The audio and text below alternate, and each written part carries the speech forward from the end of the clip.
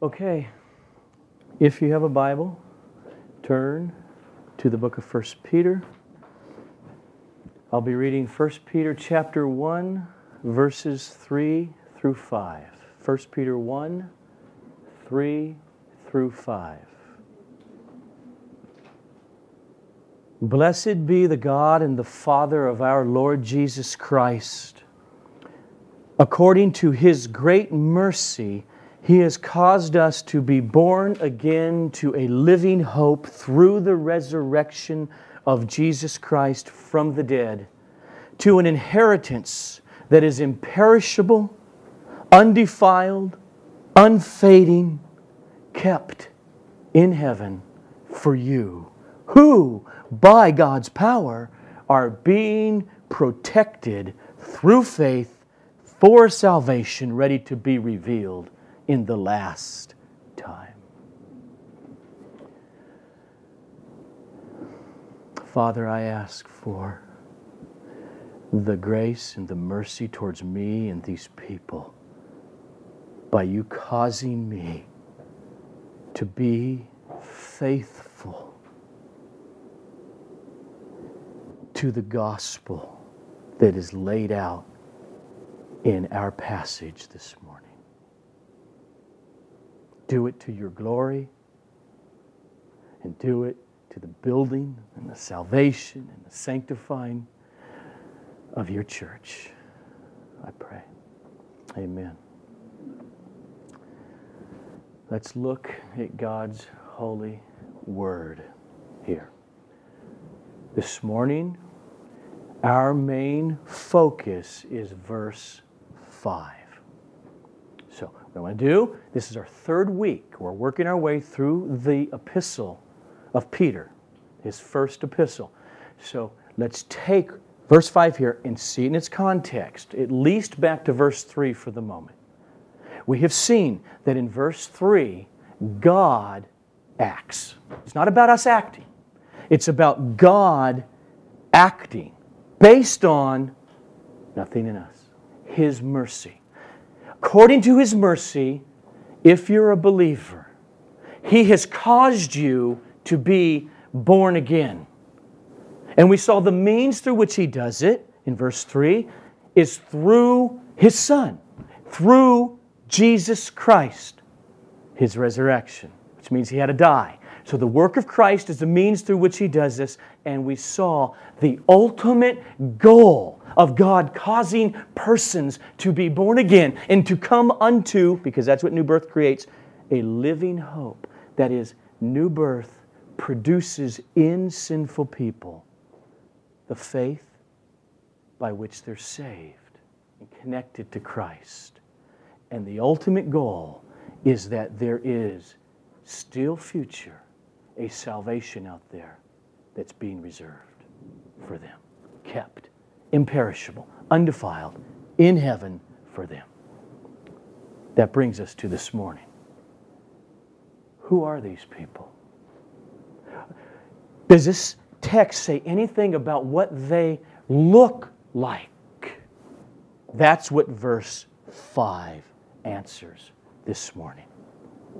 We have seen from eternity past, in verse 1 and 2, He chose you, caused you now to be born again. That's in the past. If you're a believer right now. If you're not, it could be your future. In the past, if you're a believer, He's caused you to be born again. And now in the future, eternity future, there is an inheritance. But what about this morning? What are we supposed to see right now in the present? Verse 5 says this. It is those who have this future inheritance. They are they, quote, who by God's power are being protected or guarded through faith for salvation ready to be revealed in the last time.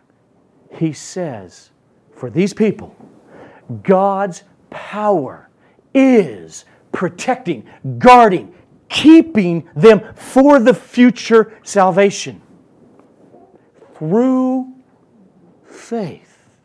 In other words, He causes a person to be born again, and then he doesn't jump back now that they've come to their initial saving faith in Christ. He doesn't stand back and say, I wonder if they can cause themselves to persevere in that faith till the end and inherit eternal salvation. No, He causes them to be born again. He brings about saving faith. And now verse 5 says, something in these people is happening right now. It is that they're being protected.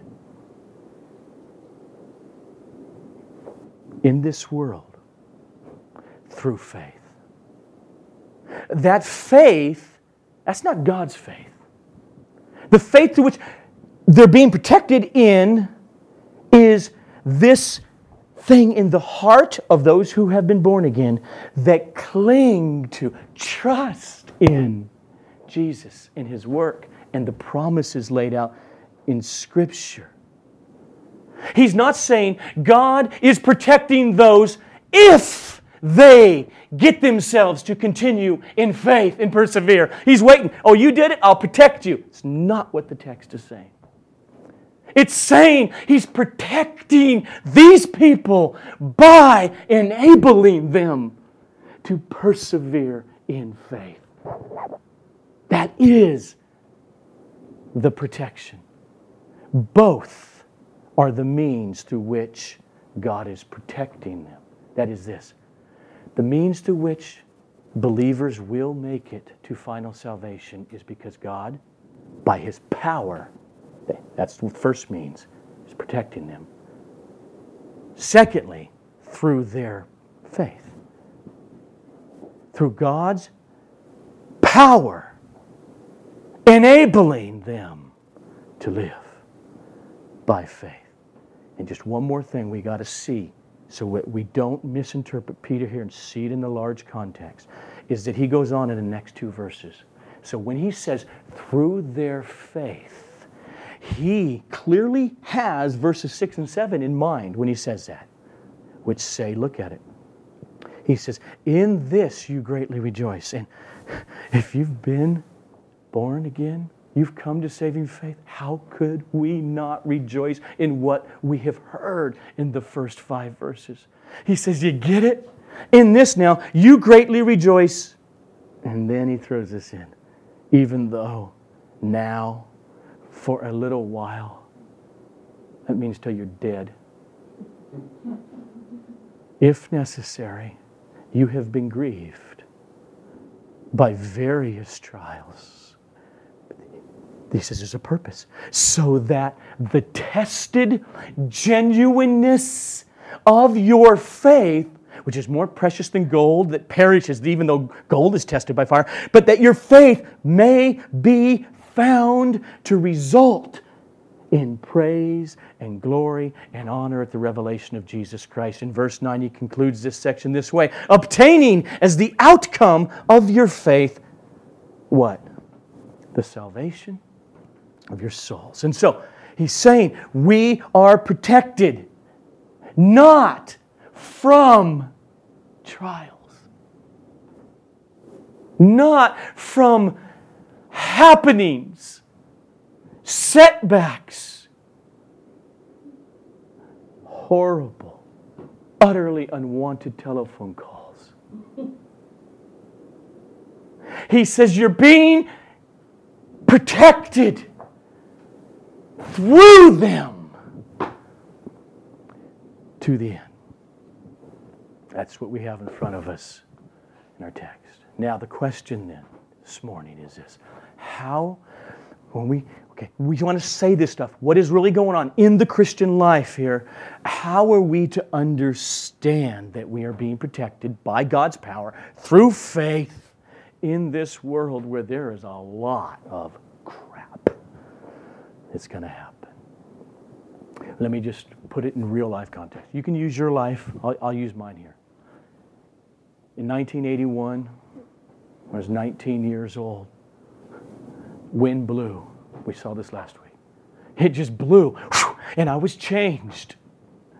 The gospel then became the most precious jewel alive to this sinful, wretched creature. Saving faith came about. Okay, that's 1981. That's 28 years ago. The question is, in our text, what is supposed to be seen from 1981 when I came to faith in Jesus Christ until the future salvation? In other words, does the last 28 years of my life have anything to do with inheriting final salvation that's laid up for you in heaven? Means, does what's happening in the grievous trials, pain, crying, setbacks, victories, temptation, sin, and all that, anything to do with inheriting final salvation? The Apostle Peter does not leave that question unanswered. He doesn't leave it implicit. He, in verse 5, is clear and he is explicit. He says, this is what you see of these people whom God regenerated, caused to come to saving faith. What do you see from there to the grave? You see this. They are those who, by God's power, are being guarded, protected through faith for salvation, ready to be revealed in the last time. Believers are secure in Christ because God is securing them. God is doing it all from beginning to end. And so he's saying, be secure. Be secure, knowing God is doing the work. And then you got to say, well, how do I know that's me? Well, the text says, look at your life. The way we know that refers to us, am I a true believer? Am I genuine? Is that today you have faith. You're trusting in Christ as a remaining sinful being. That's the answer. How do I know He's protecting me? How do I know I'm being protected? Because, mind-boggling, I woke up again and I still love Him. That's how you know. I still cling to Him. I still bank my hope on Him. What we have in these first 3 weeks, in these first 5 verses of 1 Peter, he's saying, it's just like he's saying this, you want me to give you the essence of Christianity? You want me to give you the essence of God saving persons in a nutshell, in a large outline? He says, this is what it looks like. Verses 1 and 2. God chose you according to His foreknowledge. And so He sent Christ in order to purchase it. Sprinkling of His blood in verse 2. And then He caused you, that's how you know, to be born again, producing in you saving faith, living faith in Jesus Christ, in the message of the gospel. And He says He is protecting you, guarding you all the way to the future inheritance by sustaining your faith. And thus you will grab it at the end. See, Christianity isn't one part of that. Salvation isn't one part of that. Salvation is that. This is what I mean. I want to turn to one other text I think is such a stark, clear parallel to what we see in 1 Peter.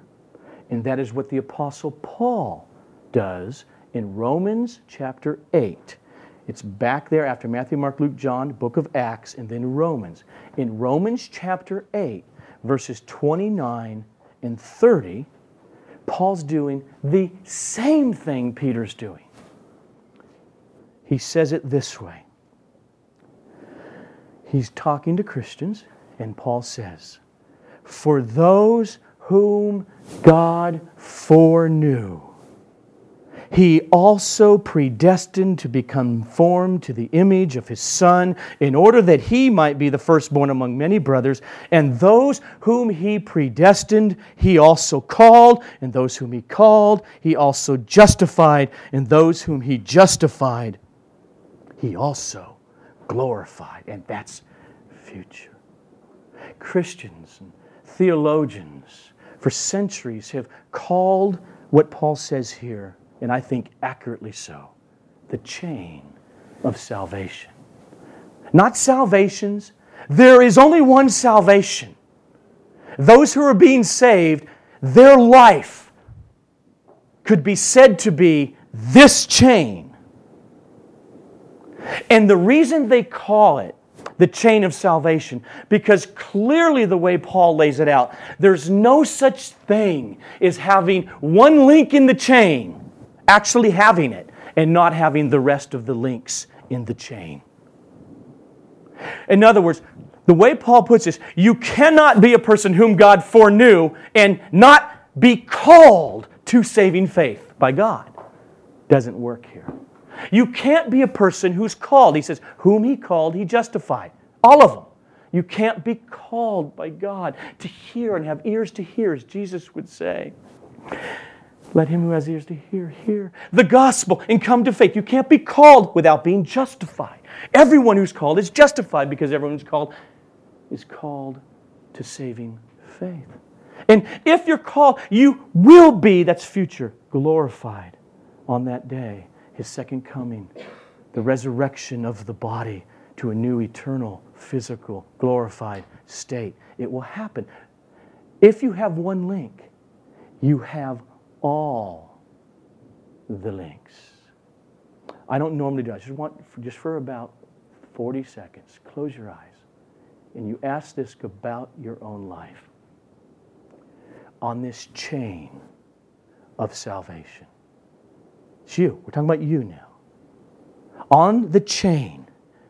Let me just, as you keep your eyes closed, if you love Christ this morning, you know that you have saving faith. This is you. If you're not sure, this could be you. Believe. So on that chain, you see that one end of that chain reaches back into eternity past. And the other end of that chain reaches into eternity future.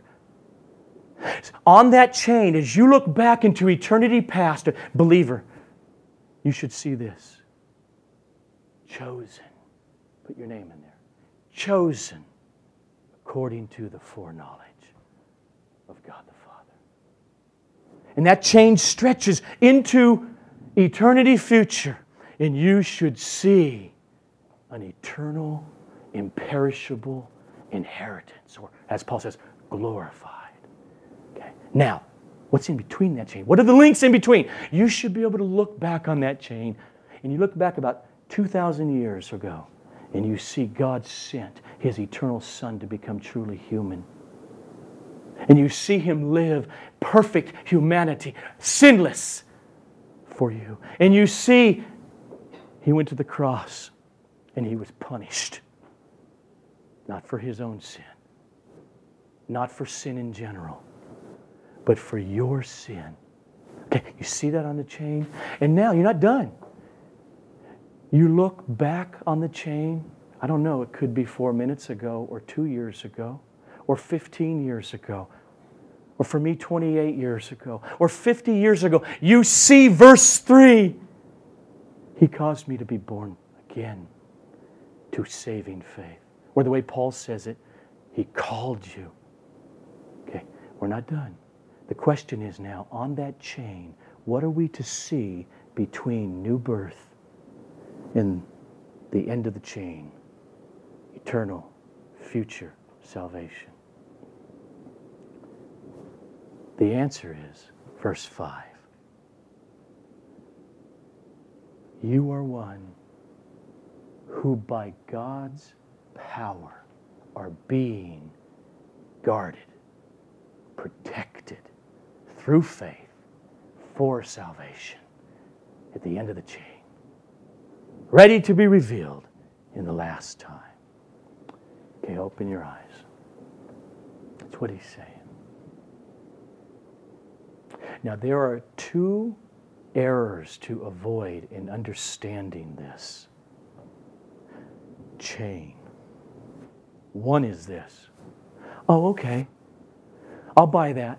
I'll buy what we saw last week in verse 3. Okay, God did this miracle. Yes, without His grace, I would never come to faith. Yes, okay, I'm a believer. But now there's those chain links from here to the grave, at least.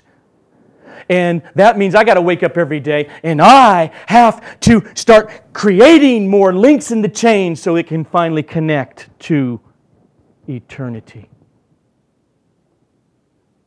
That's not what he's saying. See, with that, you have this idea, okay, maybe I, Joe LeMay, will create those links in the chain and make it. Or maybe I won't. The other error is the opposite error, and it's rampant in the evangelical church world. I got the link of new birth. Yeah, there it is. I'm born again. I believe in Christ. Saving faith. It initially happened here, and there's that link. And the next link in that chain is eternal future. Nothing in between. So, it doesn't really matter how I live, how I feel, where my heart is. I'm secure.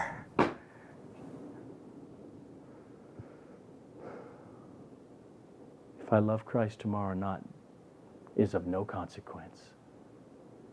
Because I'm going to heaven. Because I had the link of new birth connected to the link of the eternal future. It is just blatantly unbiblical. Both of those worldviews are blatantly unbiblical. In the first, there is no security of your salvation at all because it's all up to you. Frail, sinful. Come on, you know who I'm talking to, right? Yeah. I'm one of us. Sinners. And so you're not going to know if you're going to forge tomorrow. How do you know you're going to believe? There is no security. And the opposite one is that it gives people the idea of security. It gives them what we call this assurance. Are you saved, going to heaven? Yes, of course. You got it. And it's false assurance. The idea that between coming to faith in Christ and living the next 43 years doesn't matter where your heart is blatantly unbiblical. But many people think, because they're taught, whether I live by faith or not since 1981, whether I'm being protected by God's power, enabling me to trust in Christ repentantly, that's part of the daily life of only real Christians, and putting my hope in Him, loving Him, looking to, being desperate for, as we sang this morning by that born-again man, David saying, "Take not your Holy Spirit from me," after his grievous sin. That's a sign that saving faith was real. God was protecting and enabling that. But many people think, whether I have God protecting my faith or not, doesn't really matter. I said a prayer. I walked an aisle. The pastor said, repeat after me and invite Jesus into your heart. And then he assured me, you're saved. You can trust Christ. He would be a liar if you didn't make it to heaven. And those statements are a lie. They are deceptive. They cause people to have a false assurance, and their security is not in Jesus. Their security is not in the person of Christ, in the work of the cross, in the promises that He purchased. Their security is that I walked an aisle, I prayed a prayer, I signed a card. See, what that perversion of the gospel is trying to do, it's trying to get rid of all the New Testament if clauses addressed to Christians. I'm going to come to a couple of them in about 10 minutes. Those clauses that speak directly to us Christians and say, if you continue in the faith. Don't like that? We got to construct a theology so that we can breeze over those texts as if not real to me. Okay. Now, what we should see in our lives as believers in this chain is verse 5. That you are one who, by the power of God, are being protected, guarded through faith, in order that you will receive that salvation, which still future, ready to be revealed in the last time. See, the question is for every one of us who profess Christ is right now, what do we see in the chain of salvation of our own life? In other words, what is connecting these? What are the links between new birth and the future salvation?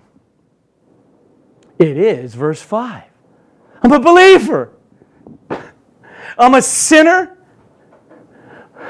And I hate my sin. And I woke up a believer again today.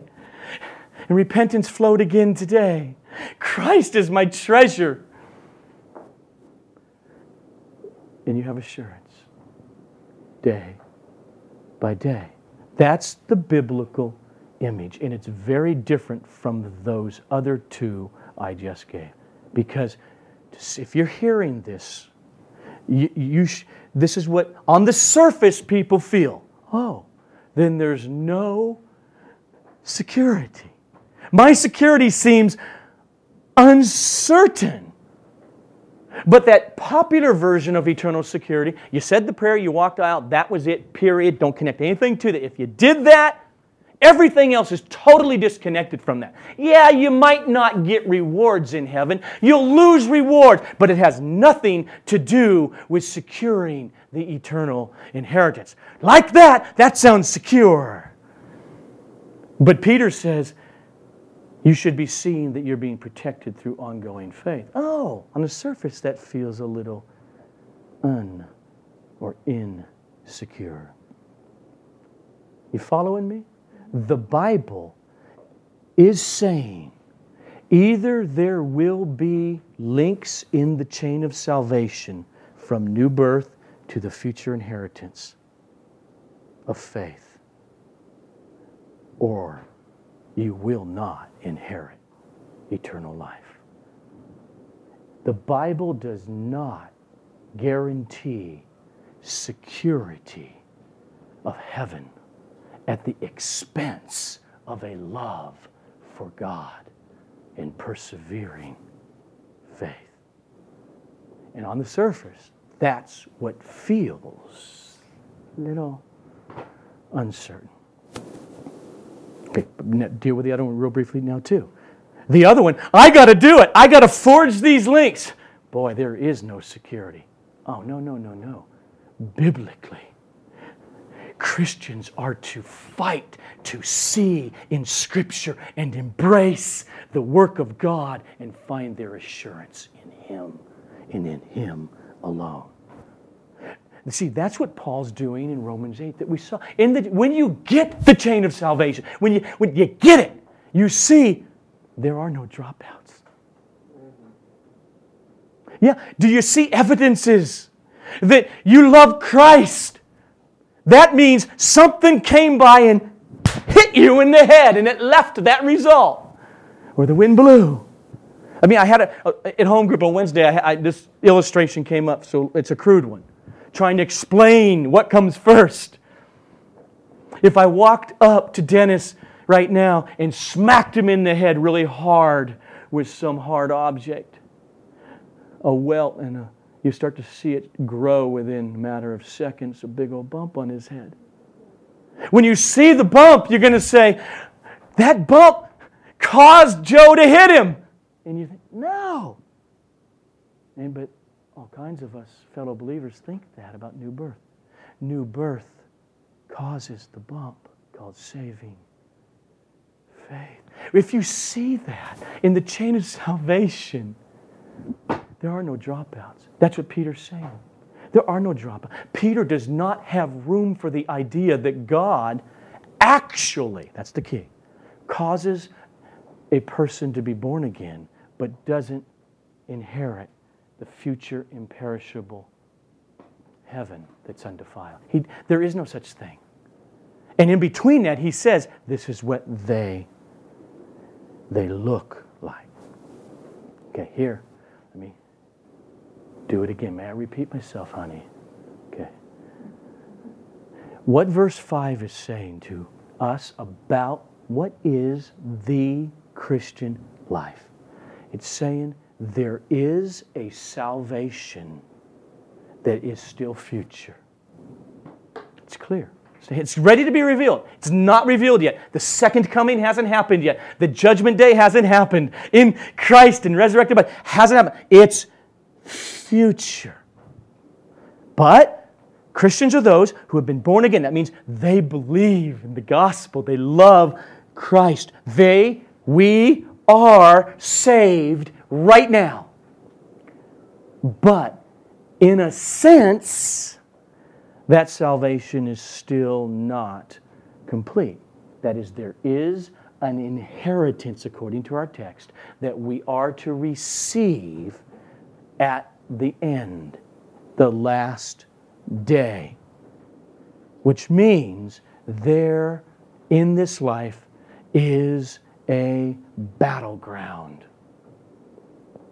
A battleground to fight the fight of faith. That battleground is called this mortal life, from new birth to death. Okay, so first, it's future, eternal. That means, secondly, there is danger all around on the way to inheriting the future salvation. Thirdly, therefore, we need ongoing protection. We need the best possible guard over us. Because our security does not mean there is no battle to be won. It doesn't mean there's no battle to be fought. There is an ongoing battle to be fought and to be won. And we thus are desperate to have protection that is far beyond what we are able in our own power. We mentioned John Bunyan earlier. If you have never read the classic allegory of the Christian life, written 350 years ago in the 1600s by John Bunyan, called The Pilgrim's Progress, you should read it. Because he's illustrating what we see here. It's biblically accurate. You have Christian coming to faith and his family doesn't, in the first part of the book. His family does in the second part of the book. But in the first part, doesn't. He falls into the miry pit. You ever done that, Christian? Okay. And then he is finally rescued. And then he hooks up with another fellow believer named Hopeful. And one day they get off track into the wilderness. And here comes a massive, huge giant called Giant Despair. And he grabs them by the nape of the neck and drags them to his doubting castle and throws them in the dungeon. And every day for a few weeks, he comes down to the dungeon and beats the living daylights out of them bloody. And they just want to give it. It's over. We should probably kill ourselves. And then it finally dawned. He reached into the pocket. Oh yeah, the Scripture. The promise of God. They grabbed it again and looked at it. Yes, faith in it was real and grew again. And it was just that promise that, oh, the doors are now opened. That's the Christian life. He wasn't home free yet. He had a bunch more trials to go. So we need protection. And our protection comes from God. The text says, by God's power. not yours. By God's power, we are being guarded for the future salvation. That's eternal security. That's what biblical eternal security means. Place your hope, believer, in His work, not yours. You, believer, will make it. But that doesn't mean there's no battle. There's a battle.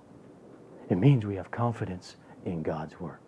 And the means that God uses to protect is, quote, through faith. So let me just recap that. Just 15 seconds. There is a salvation, Christian, and it's not yet. It's still future. There is real danger on the way. Thus, we are desperate for protection. And the text says, God's power is what is protecting us. And the means God, by His power, is using is sustaining the faith of all those who are His. Doesn't mean you don't get thrown into dungeons and the holy living daylights beat out of you at times and you are wondering where your faith is. But if you're real, fall on Him like David. Take not your Holy Spirit from me. And I promise you, based on Scripture, if God caused you to be born again, He never will take His Holy Spirit from you. Now, let's think about the last part. God's doing this protecting. How? Through faith. What the heck does that mean? Think about it. What is the only thing that will keep a human being from the future inheritance of heaven? Is it death? And death will usher the believer into the presence of Christ. To be absent from the body is to be present with Christ. Death is not the danger. Illness, sickness is not the danger. In verses 6 and 7, we just saw, Peter says, not only that, God is sovereign over that, and He will be using the pains and the illnesses, sickness, persecution, family being ripped apart, and your guts being ripped apart. He will use it for those who are His to develop and even grow their faith while they're grieving. Okay, so that's not the danger. Satan? Yeah. Chapter 5 is going to say, Satan is as a roaring lion, roaring about, seeking whom he may devour, of those who profess faith in Christ. That's true. And, temptation to sin, is that a danger? Yeah.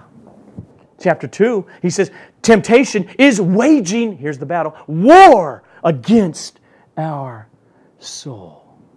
But the question is, why is Satan and temptation dangerous? It doesn't really you got to go down. You got to get to the road. Why is that dangerous on this road? What can ultimately keep a person from standing before God on Judgment Day?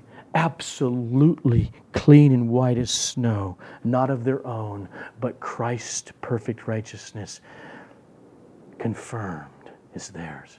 The only thing that can keep you, teenagers, or adults, is unbelief. Being an unbeliever. Not trusting the message and thus the person of Christ, who speaks, promises, and gives commands. That's why verse 5 says, we are guarded from losing final salvation. How? By God's power, through His sustaining our faith. Now, get that. That's eternal security. Now I'm going to quote a few scriptures. Okay? Because these come to believers. And they are not to be trumped by some other text or idea. They're to be understood in their context. And believers have the opportunity to pursue full assurance of salvation, especially in the face of these texts. For instance, 1 Corinthians chapter 15, verses 1 to 2, the Apostle Paul writes to the church, to believers, this.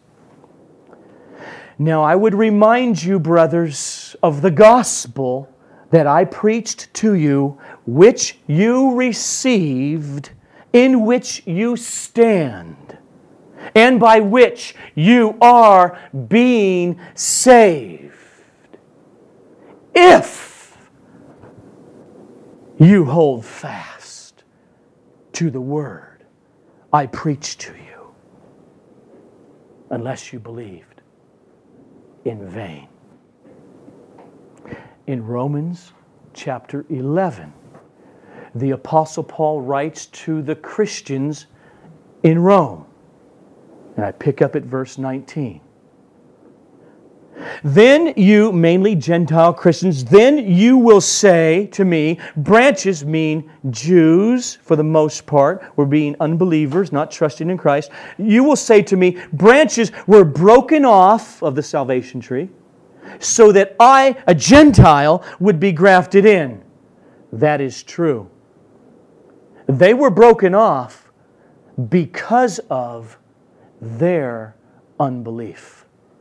But you stand fast through faith. Therefore, what, Paul? So do not become proud, but fear. Well, fear what? Contextually, it can only mean this. Fear. Unbelief rising in your heart. Fear it. Why? He argues why. For, or because, if God did not spare the natural branches, neither will He spare you. I mean, if you become an unbeliever from this day on, you live like an unbeliever, you look Christ Jesus habitually in the face and say, I know you said, don't have sexual relations with a person who is not your wife or husband, but I'm going to do it regularly. That's a heart of unbelief. I could just go down list and list and list. It doesn't mean you don't sin, but you can't live in that habitually, unrepentantly, and justifying your sin. Jesus said, if you loved me, you'll keep my commandments. Okay, so where was I? Verse 22. Note then, and hear it, the kindness and the severity of God. Severity toward those who have fallen in unbelief, but kindness to you, if you continue in His kindness. Otherwise, you too will be cut off. The Hebrew writer writes to us Christians in chapter 3, verses 12 to 14.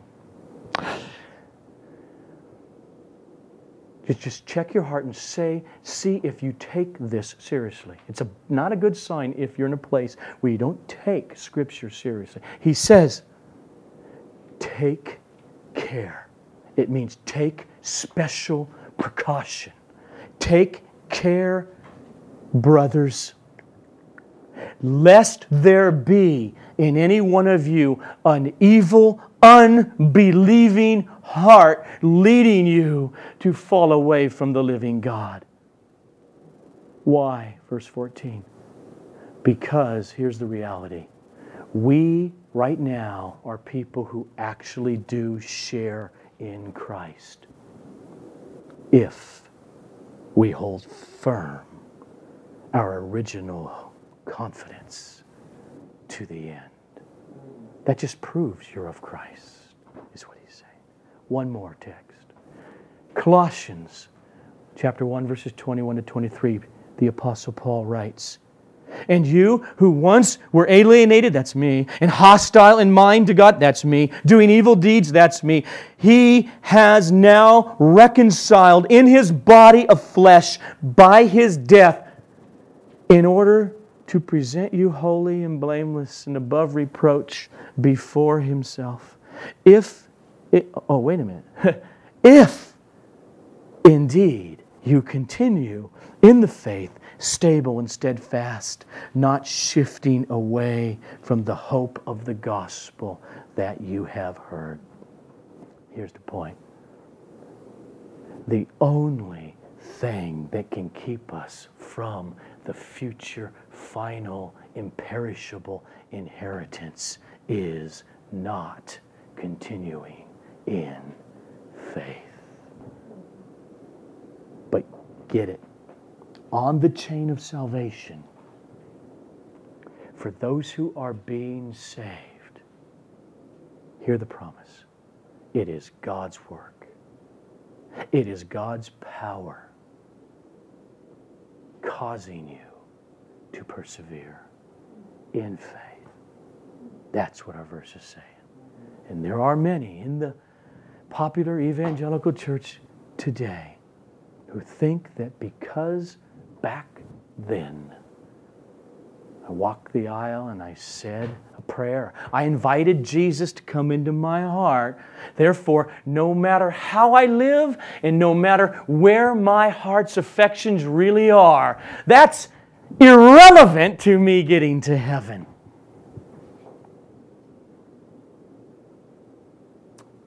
I'm going to quote Jesus for a second. In Matthew chapter 7, verses 22 and 23, Jesus said, says, on that day, he says, he means the future day that we're talking about. That day, second coming, judgment. On that day, and this is scary, fellow professing Christians, scary. On that day, many will say to me, Lord, Lord. Now, we don't do that here in our culture. In the Hebrew culture, to repeat, like Jesus would do, amen, amen, Lord, that is how you emphasize something. These are people who weren't peripheral. They will say, with emphasis, Jesus, not Buddha, Jesus, my Lord, you're the Lord. They will say to Jesus, they will say to me, Lord, Lord, did we not prophesy in your name? They are churched. Did we not cast out demons in your name? We use the name of Jesus and cast out demons. Did we not? Did we not do many works in your name? And then I will declare to them, I never knew you. Depart from me, you workers of lawlessness. Why? Because he never knew them. And in a saving way, they never knew him. The only way to the final inheritance of salvation is through the chain of persevering faith. This is why our verse 5 is crucial to understand. Our assurance of salvation, our security is not in making heaven unconditional. Our security is in God's power and commitment to fulfill the condition of imperfect but genuine, continuing, saving faith. I mean, that's why the Apostle Paul writes things that so many of us present-day evangelical Christians really don't know what to do with because it doesn't fit our theology. When he writes to the Philippians, work out your salvation with fear. What? Unbelief and trembling. And then, watch his theology. Because it is God who is at work in you, both to will and to work for his good pleasure. He doesn't say, because you know God secures true believers, therefore you don't have to pay attention to work out your salvation with fear and trembling. The whole point is those who are genuine by definition pay attention to the words of God in His holy Scripture. See, the if you continue in the faith kind of text that we just saw, what they do for those who are being saved, who have actually been born again, they inspire them. They don't discourage them. Look, picture it. But I have security. Okay, here's the illustration. I'm going to check into a fireproof hotel. It's plastered on the internet, and then when you get there, you say, this is a secure place. You don't want to die here? This is a fireproof hotel. And then there's some knucklehead who goes in to the counter, pays for his room, gets his key, goes up to the room, and he looks and he says, what? There's fire extinguishers on all 4 walls. And he goes over and he rips them off the wall and he throws them out the window. Because I believe in a fireproof hotel. Who needs fire extinguishers? Why are fire extinguishers in contradiction to a fireproof hotel? That's what so many professing believers do. I'm told I have fire insurance. I won't burn in the hotel of heaven. And all the fire extinguishers of if you continue, throw out the window. It doesn't make biblical sense. See, the if clauses or the threats against unbelief, that they do not make the genuine Christian feel insecure. Why? Because they take them seriously. Take care. Oh, trust me, they bring repentance. They bring differing feelings and aspects of life that, it's been 8 months since I felt, whoa, Joe, where's your heart? Oh, like a couple weeks ago, reading Revelation. Where's your heart? That's mercy of God working on that. But they don't say, look at that, totally insecure, because they say, yeah, that's shining a light on my heart. Oh, Jesus, pour out your Spirit upon me. Show me where I need to repent. Genuine Christians aren't utterly thrown into despair with the if you continue in faith, because they look and say, look at that. Oh, you're merciful. They're talking about those people who don't take these statements seriously. The whole point is, that's not me. That's those who don't take them seriously. And that's why I have no problem this morning speaking harshly against false teaching on this area. There is such a thing as doctrines of demons. And they don't come through false religions. They come through the so-called religion of Christianity. Those who are being saved are those who live by faith, defined the way the Apostle Peter defines it right here in the context, verses 8 and 9. So Peter, what do you mean? What is he sustaining in my life? Not a life without tears and pain and struggle. That's clear, verses 6 and 7. And now verse 8. What is this faith that secures that future inheritance? It is this. Though you have not seen Jesus. Have you seen him? I haven't. Peter did. I haven't. These guys, people, men and women, in all these churches he's writing to, have not. Though you have not seen him, you love him.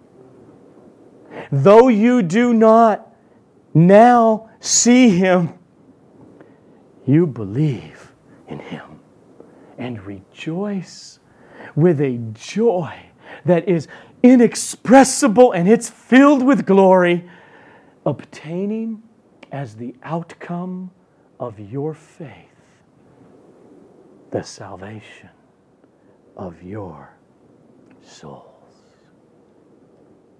No wonder the Apostle Paul, in 1 Corinthians chapter 16, writing to the church at Corinth, writes just very simply, if anyone has no love for the Lord, let him be accursed. Will we believers love Christ 12 months from now? That's the question. It's crucial that we do. Because Paul says, if we don't, we won't be saved. We'll be cursed. The Lord Jesus said in Matthew 24, verses 12 to 13, because lawlessness will be increased, the love of many will grow cold. But the one who endures to the end will be saved. Now, that means there is a type of love that can grow cold. And it's the type of love that does not endure to the end. So we must continue to be diligent to love Christ in order to be saved. That's Christianity. Eternity is at stake.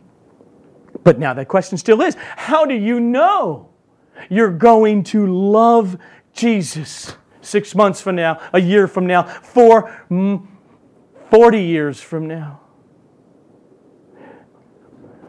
As we're closing, we come back to Peter's words now. It is the Apostle Peter who wrote this letter. It is Peter who penned verse 5.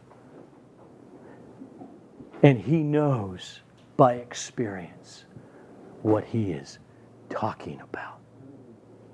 Let me flash back 30 years before Peter wrote this letter. Before Jesus, in his mortality and humanity, Peter stood before him. And Jesus looked Peter in the eye, and he said to him, Simon, Simon, that's Peter's given name. Okay, Jesus renamed him Peter, a rock. Simon, Simon, emphasis. Peter, look at me. Hear me. Satan has demanded to have you so that he might sift you like wheat. He'll just sift any faith out of you. Hear these words that Jesus spoke to him. And he didn't lie to Peter. But Peter, I have prayed for you that your faith may not fail. And so, therefore, what? Jesus isn't done. Therefore, Peter, when you have turned again, strengthen your brothers. Okay, 30 years later, Peter writes our verse. True believers are those who this Christ, his Jesus, those whom he's saving are these people. Those who by God's power, trust me, that wasn't a light statement for him. Those who by God's power are being guarded, protected through faith for salvation, ready to be revealed in the last time. You got to hear this. Jesus did not say to Judas, I have prayed for you. He said to Peter, I have prayed for you. And so your faith will not. This is what he means. It will not ultimately fail. Why? 30 years before he wrote this letter, Peter was warming himself by a fire in the courtyard of the high priest. And lots of people were mingling about that night, and Jesus had just been arrested. Some big-mouthed woman says, I know, that's one of them. And Peter said, I don't know him. Time goes by and someone else pointed them out. He said, I don't know him. And I think, but I won't use them, however he would cuss in Aramaic, he did it. I don't know that man!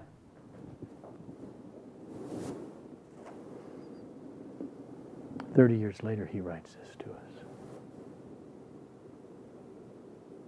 You are being protected, believer, by God's power. Peter did not go out and hang himself.